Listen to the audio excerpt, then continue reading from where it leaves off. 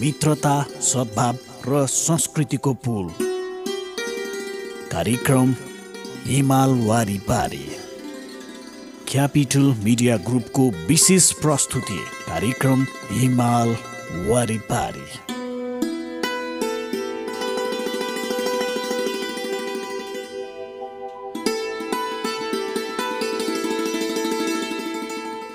नमस्कार। Capital media ग्रुपको विशेष प्रस्तुति कार्यक्रम हिमाल वारी पारीमा यहाँलाई हार्दिक स्वागत छ। म विमल थापा।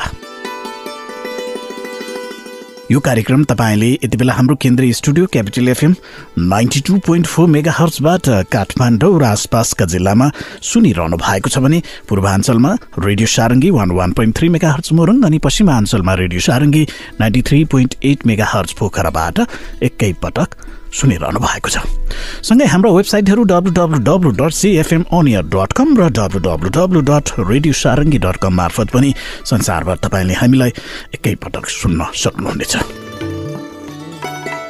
कार्यक्रम हिमाल वारीपारीका हरेक श्रृङ्खलामा हामी हाम्रो छिमेकी मित्र राष्ट्र चीन र नेपाल बीचको मैत्रीपूर्ण सम्बन्धका विविध पक्षहरूका बारेमा सामग्री प्रस्तुत गर्दै आइरहेका छौँ।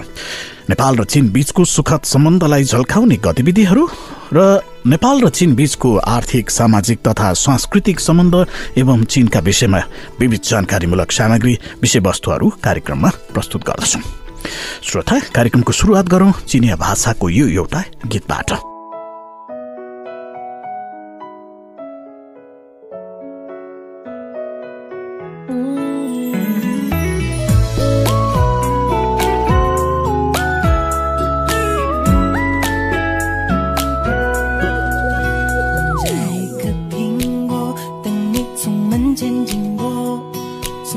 手中帮你解渴，像夏天的可乐，像冬天的可可，你是对的时间，对的角色。已经约定过一起过下个周末，你的小小情绪对我来说，我也不知为何伤口还没愈合，你就这样闯进我的心窝。是你让我看见干枯沙漠开出花一朵，是你让我想要每天为你写一首情歌，用最浪漫的副歌，你也轻轻的附和，眼神坚定着我们的选择。是你让我的世界从那刻变成粉红色，是你让我的生活从此都只要你配合，爱要精心来雕刻。我是米开朗基罗，用心刻画最幸福的风格，用时间去思念，爱情有点甜，这心愿不会变，爱情有点甜。已经约定过一起过下个周末，你的小小情绪对我来说，我也不知为何伤口还没愈合，你就这样闯进我的心窝。是你让我看见干枯沙漠开出花一朵，是你让我想要每天为你写一首情歌，用最浪漫的副歌，你也轻轻的附和，眼神坚定着我们的选择。是你让我的世界从那刻变成粉红色，是你让我的生活从此都只要你配合，爱要精心来雕刻。我是米开朗基罗，用心刻画最幸福的风格。是你让我看见干枯沙漠开出花一朵，是你让我想要每天为你写一首情歌，用最浪漫的副歌，你也轻轻的附和，眼神坚定着我们的选择。是你让我的世界从那刻变成粉红色，是你让我的生活从此都只要你配合，爱要精心来雕刻。我是米开朗基罗，用心刻画最幸福的风格，用心刻画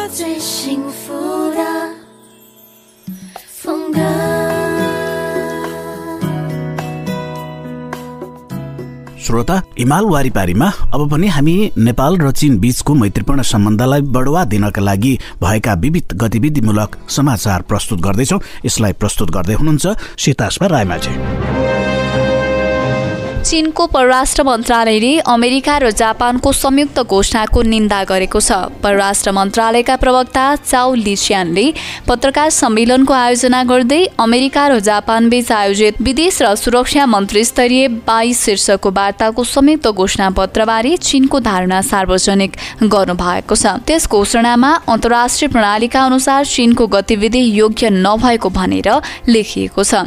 साथै चीनको ताइवान, हङकङ र सिनच्याङ सम्बन्धित मामिलामा पनि सो घोषणाले ध्यान दिएको छ। बुधबार आयोजित पत्रकार सम्मेलनमा केही पत्रकारले उक्त घोषणाबारे चीनको अडान के हो भन्ने प्रश्न गरेपछि प्रवक्ता चाउले चीनको धारणा सार्वजनिक गर्नुभएको हो। प्रवक्ता चाउले अमेरिका र जापानले सार्वजनिक गरेको संयुक्त घोषणापत्रको चीनले कडा निन्दा गरेको बताउँदै सो घोषणाले गम्भीर रूपमा चीनको आन्तरिक मामिलामा हस्तक्षेप गरेको र चीनको राष्ट्रिय हितमा क्षति पुर्याउन खोजेको बताउनुभयो। संयुक्त राष्ट्र संघका मुख्य अर्थशास्त्री एलियट हारिसले हालै चीनको सिन्हा समाचार समितिलाई अन्तर्वार्ता दिँदै गरिबी निवारण गर्ने चीनका विभिन्न कदम र अनुभव सिक्न लायक भएको विचार व्यक्त गर्नुभएको छ। हारिसको विषयमा सन् 2030 दिगो विकास लक्ष्यलाई तोकिएको समय अगाडि नै पूरा गरेको अनुभव र कदम विश्वव्यापी रूपमा फैलाउन लायक भएको बताउनु भएको छ। गरिबी मुक्त चिनिया कार्य पूरा भएको खबरबाट आफूलाई खुसी लागेको उहाँले बताउनुभयो। चीनको गरिबी निवारण कार्य छोटो समयमै सम्भव थिएन, साथै सजिलो पनि छैन भन्ने हारिसको ठहर छ। यसका लागि दृढ वचन र लगातार नीति तथा कार्यान्वयन चाहिएको विचार उहाँले व्यक्त गर्नुभयो। हारिसले भन्नुभयो, अथक प्रयास बाहेक चीनको गरिबी निवारणका अरू 2वटा सफल अनुभव पनि छन्, अर्थात् गरिब केन्द्रित ग्रामीण क्षेत्रको अर्थतन्त्रको ठूलो विकास र डिजिटल प्रविधिको सम्पूर्ण रूपमा प्रयोग। चीनको अनुभवबाट सिकेर सन् 2030 अघि अति गरिब अवस्थाको निवारण गर्नुपर्ने हारिसले बताउनुभयो। हाल विदेश स्थित धेरै चिनिया राजदूतावासहरूले बेग्ला बेग्लै रूपमा एउटा सूचना सार्वजनिक गर्दै मार्च 15 तारिकदेखि नै चिनिया खोप लगाएका व्यक्तिलाई चीनमा घुस्ने भिसा लिनका लागि सुविधा उपलब्ध गराउने बताएका छन्। साथै सूचनामा चिनिया खोप लगाएको व्यक्तिले खोप लगाएको प्रमाणपत्र पेश गर्नुपर्ने कुरा पनि लेखिएको छ। जापान, पाकिस्तान, फिलिपिन्स, इजरायल र थाइल्याण्ड लगायतका अरू विदेश स्थित चिनिया राजदूतावासहरूले उपयुक्त चिनिया खोप लगाएका व्यक्तिलाई चीनमा घुस्ने भिसा दिनका लागि सुविधा उपलब्ध गराउने शीर्षकको सूचना सार्वजनिक भएको समाचार छ।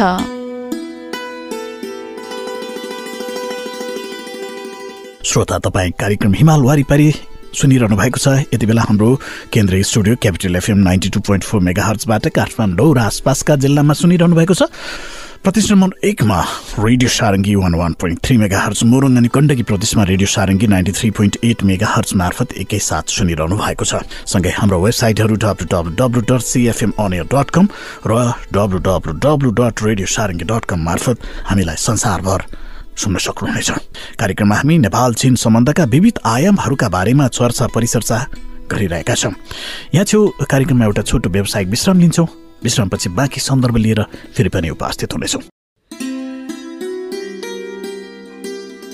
मित्रता, सद्भाव र संस्कृतिको पुल, कार्यक्रम हिमाल वारी पारी, क्यापिटल मिडिया ग्रुपको विशेष प्रस्तुति कार्यक्रम हिमाल वारी पारी।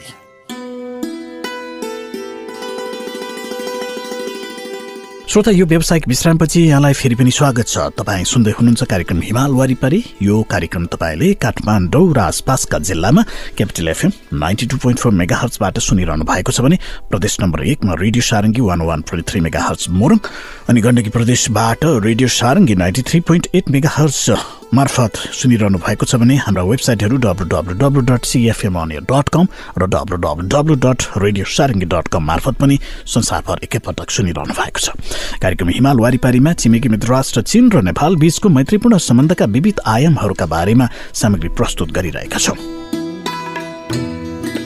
श्रोता, हिमाल वारिपारीका हरेक श्रृङ्खलाहरूमा हामी नेपाल र चीन बीचको मैत्रीपूर्ण सम्बन्धका विविध आयामहरूलाई प्रस्तुत गर्दै आइरहेका छौं र हामी कार्यक्रम हिमाल वारी पारीमा नेपाल र चीन बीचको मैत्रीपूर्ण सम्बन्ध र यी सम्बन्धलाई बढुवा दिनका लागि नेपाल र चीनमा भएका विविध गतिविधिहरू पनि हामी कार्यक्रममा प्रस्तुत गर्दै आइरहेका छौँ।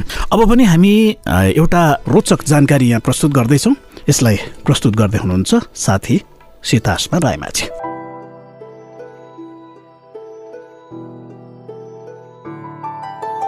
कार्यक्रममा आज हामी चीनमा विद्यमान भूतप्रेत भगाउने ओपेराको बारेमा रोचक जानकारी सुनाउनेछौँ। नोसी अर्थात् भूत पिचास भगाउने ओपेरा। चीनको नोसी अर्थात् भूत पिचास भगाउने ओपेराको इतिहास निकै लामो छ, जसको उत्पत्ति आदिम समाजको टोटेम भक्त पूजा आराधनाबाट भएको हो। सांग राज्य ईस्वी पूर्व 600 देखि ईसा पूर्व 1046 सम्ममा भूत पिचास भगाउनका लागि र रोग व्याधि हटाउनका लागि नियमित रूपमा पूजाआजा गर्ने संस्कारको विकास भएको थियो। यो नै थियो नोउ अर्थात् प्राचीन कालमा पूजाआजा गर्दा मुखुण्ड लगाएर भूत पिचास भगाउन नाच्ने नाच। यस्तो नोउले चीनको स्थानीय ओपेराको विकासमा ठूलो प्रभाव पारेको थियो। नोसी भनेको नोउको आधारमा विकसित भएको ओपेरा नै हो। यसमा अभिनय गर्दा अभिनेता अभिनेत्रीले काठको मुखुण्डो लगाएर भूत पिचास र देवी देवताको रूपमा नाच्दै दैवी देवताले भूत पिचाससँग लडाईँमा विजय हासिल गरेको लोककथा प्रस्तुत गर्दछ। दक्षिण पश्चिमी चीनको क्वेचौ प्रान्तको उत्तर पूर्वी भागमा हालसम्म पनि नौ संस्कृतिका प्रशस्त अवशेषहरू संरक्षित छन्। धेरै ठाउँहरूमा नोसी अर्थात् भूत पिचास भगाउने ओपेरा देखाइन्छ, तर च्वाङ जिल्लामा अहिलेसम्म पनि 60वटा भन्दा बढी नोसी ओपेरा मण्डलीहरू छन् र तिनका अभिनेता अभिनेत्रीहरूको संख्या 100 भन्दा बढी छ। तोच्याङ जिल्लाको नोसी ओपेरा प्राचीन, सोझो र ग्राम्य हुनुका साथै यसमा नोसी अर्थात् भूत पिचास भगाउने ओपेरा संस्कृतिमा पाइने बढ्ता आदिम रूप संक्षिप्त रहेको छ। पूजा आराधनाका विधि पनि निकै विविध र जटिल छन्। क्वेचौ प्रान्तको नोसी ओपेरामा प्रयोग हुने मुखुण्डहरू प्रायजसो बैंस र सेतो चिनारको काठबाट बनाएका हुन्छन्। मुखुण्ड बनाउँदा ओपेराका पात्रहरूको स्वभावको चित्रणमा बढी ध्यान दिएको हुन्छ। यस्ता मुखुण्डहरूलाई निम्न किसिममा विभाजित गर्न सकिन्छ: असल देवता, क्रूर पिशाच, सामान्य मुखुण्डो, हाँसो उठाउने पात्रले लगाउने मुखुण्डो, गोरुको टाउको तर अनुहार घोडाको भएको मुखुण्डो आदि। असल देवताको मुखुण्डोबाट सरलता र भलाद्मीपन देखाइन्छ। तिसी भन्ने भुइँमा अभिनय गरिने ओपेरा।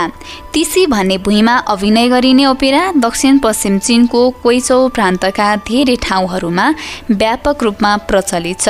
त्यो खास गरी आन्सुन भन्ने ठाउँमा केन्द्रित छ। वसन्त चाडपछि युआन स्याओ भन्ने दीपावली चाडसम्मको 15औं दिनभित्र आन्सुन जिल्लाका गाउँघरहरूमा जताततै आफैले रचेको र आफैले अभिनय गरेको युगौं युगदेखि चलिआएको तिसी अर्थात् भुइँमा अभिनय गरिने ओपेरा देख्न पाइन्छ। तिसी ओपेरामा अभिनय गर्नुको मुख्य उद्देश्य चसिन भूत पिचासलाई भगाउन र प्रकोपबाट जोगाउनको लागि हो। यसका साथै यो मन बहलाउनका लागि पनि हो।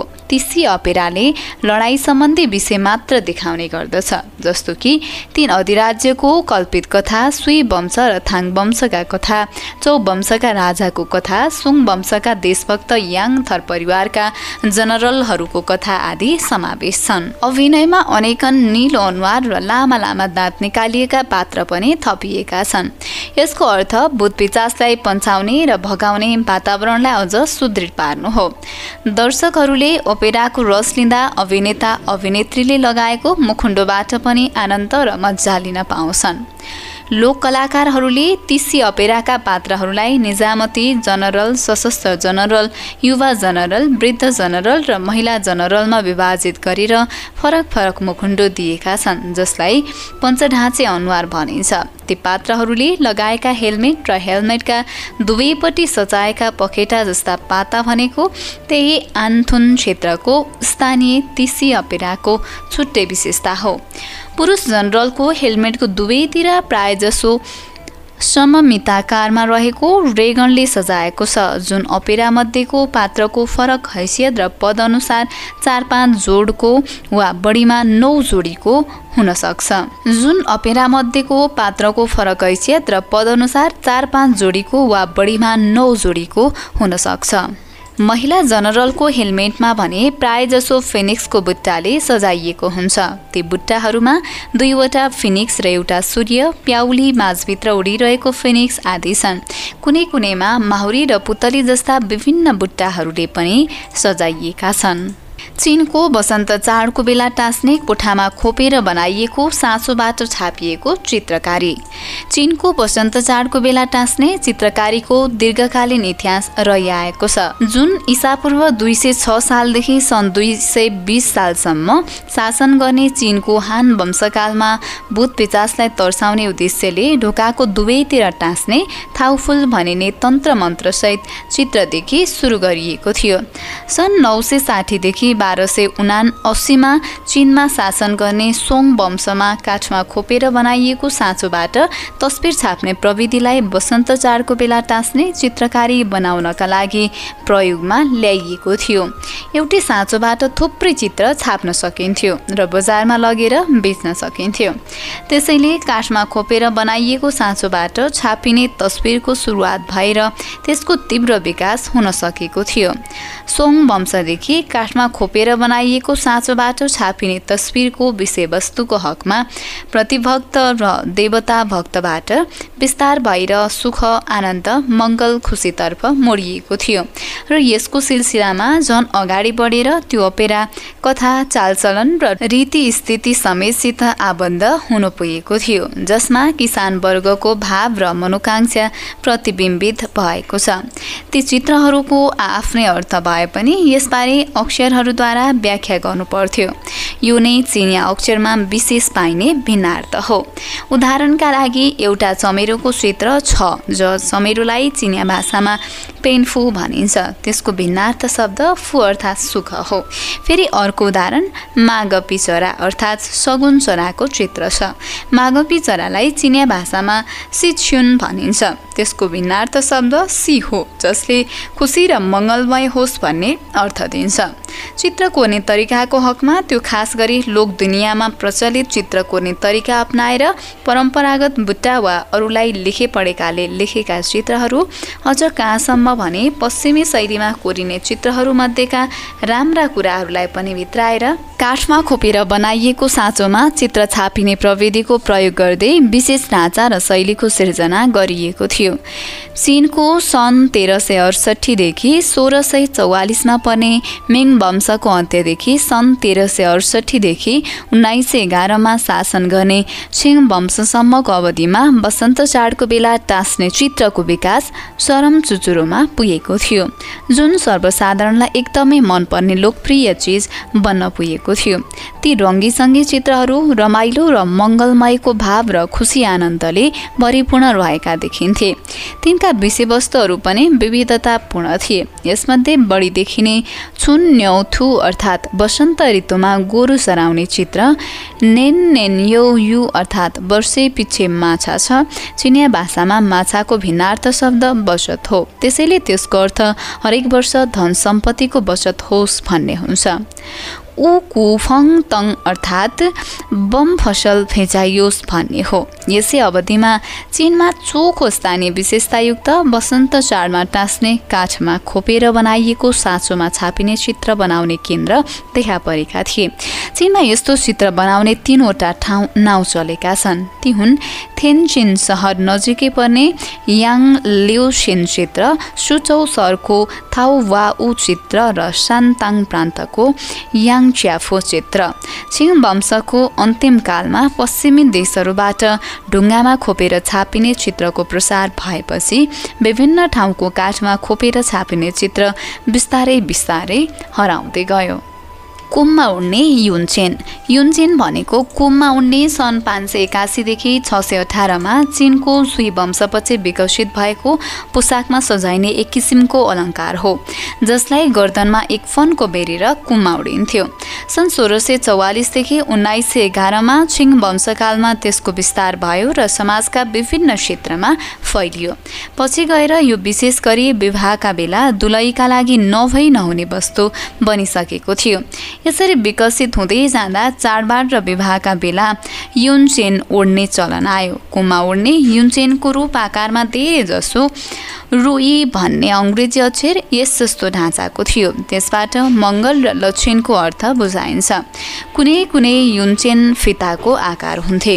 कुममा ओड्ने युनचेन सामान्यतया 2 तहको हुन्छ अनि त्यसको तल्लोपट्टि अर्धगोलाकार पारेर 8वटा लहर जस्तो सिलाइन्थ्यो। प्रत्येक अर्धगोलाकार कपडामा फूल, चरा, घाँस, किरा वा अपिराका पात्रहरू बनाइन्थ्यो। एउटा उच्च कोटीको कुममा ओड्ने युनचेन सिउनका लागि निकै लामो समय चाहिन्छ। त्यसको सूक्ष्म सिप कौशल देखेर स्याबास नभन्ने कोही हुँदैनथ्यो।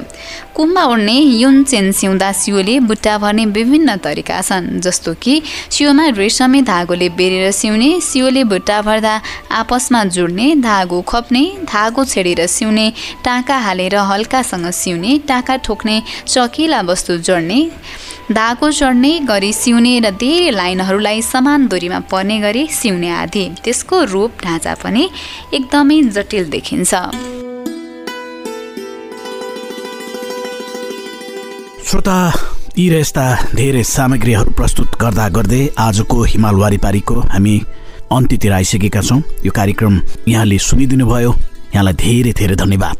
कार्यक्रम उत्पादनमा साथ दिनुहुने साथीहरू सीतास्मा रायमाझी र नवराज जिमसँगै म विमल थापालाई पनि बिदा दिनुहोस्। नमस्कार।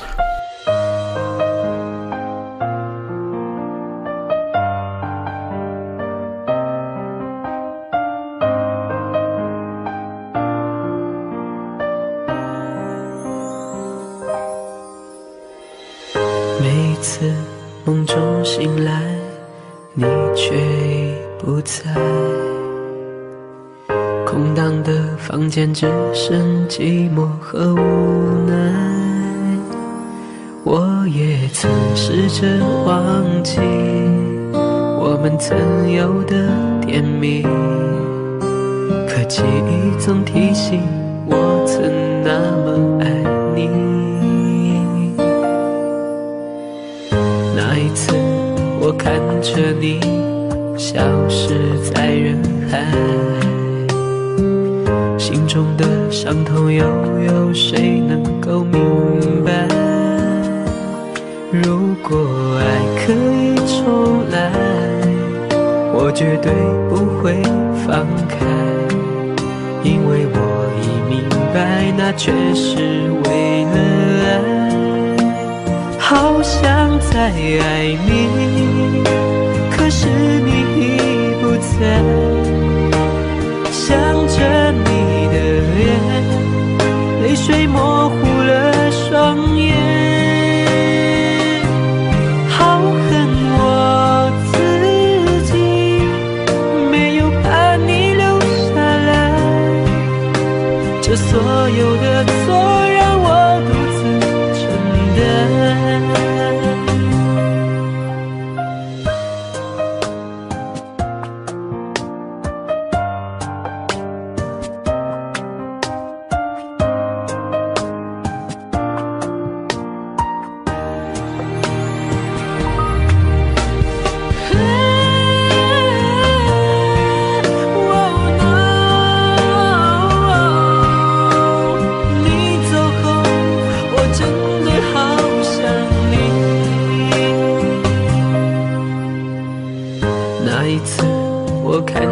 你消失在人海，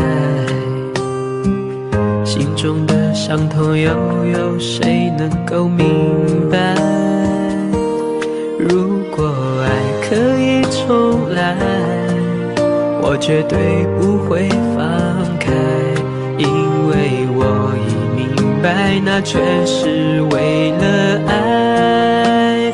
好想再爱你，可是你已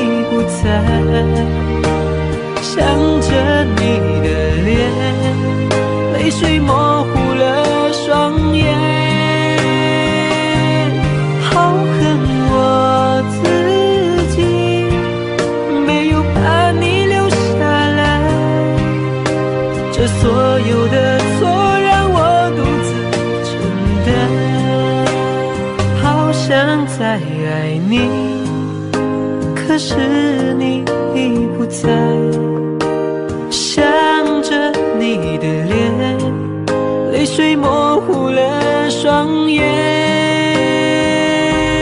好恨我自己没有把你留下来，这所有的错让我独自承担。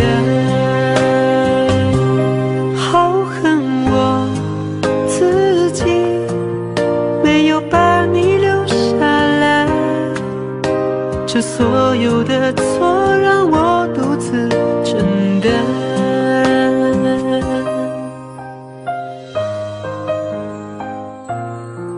我想对你说，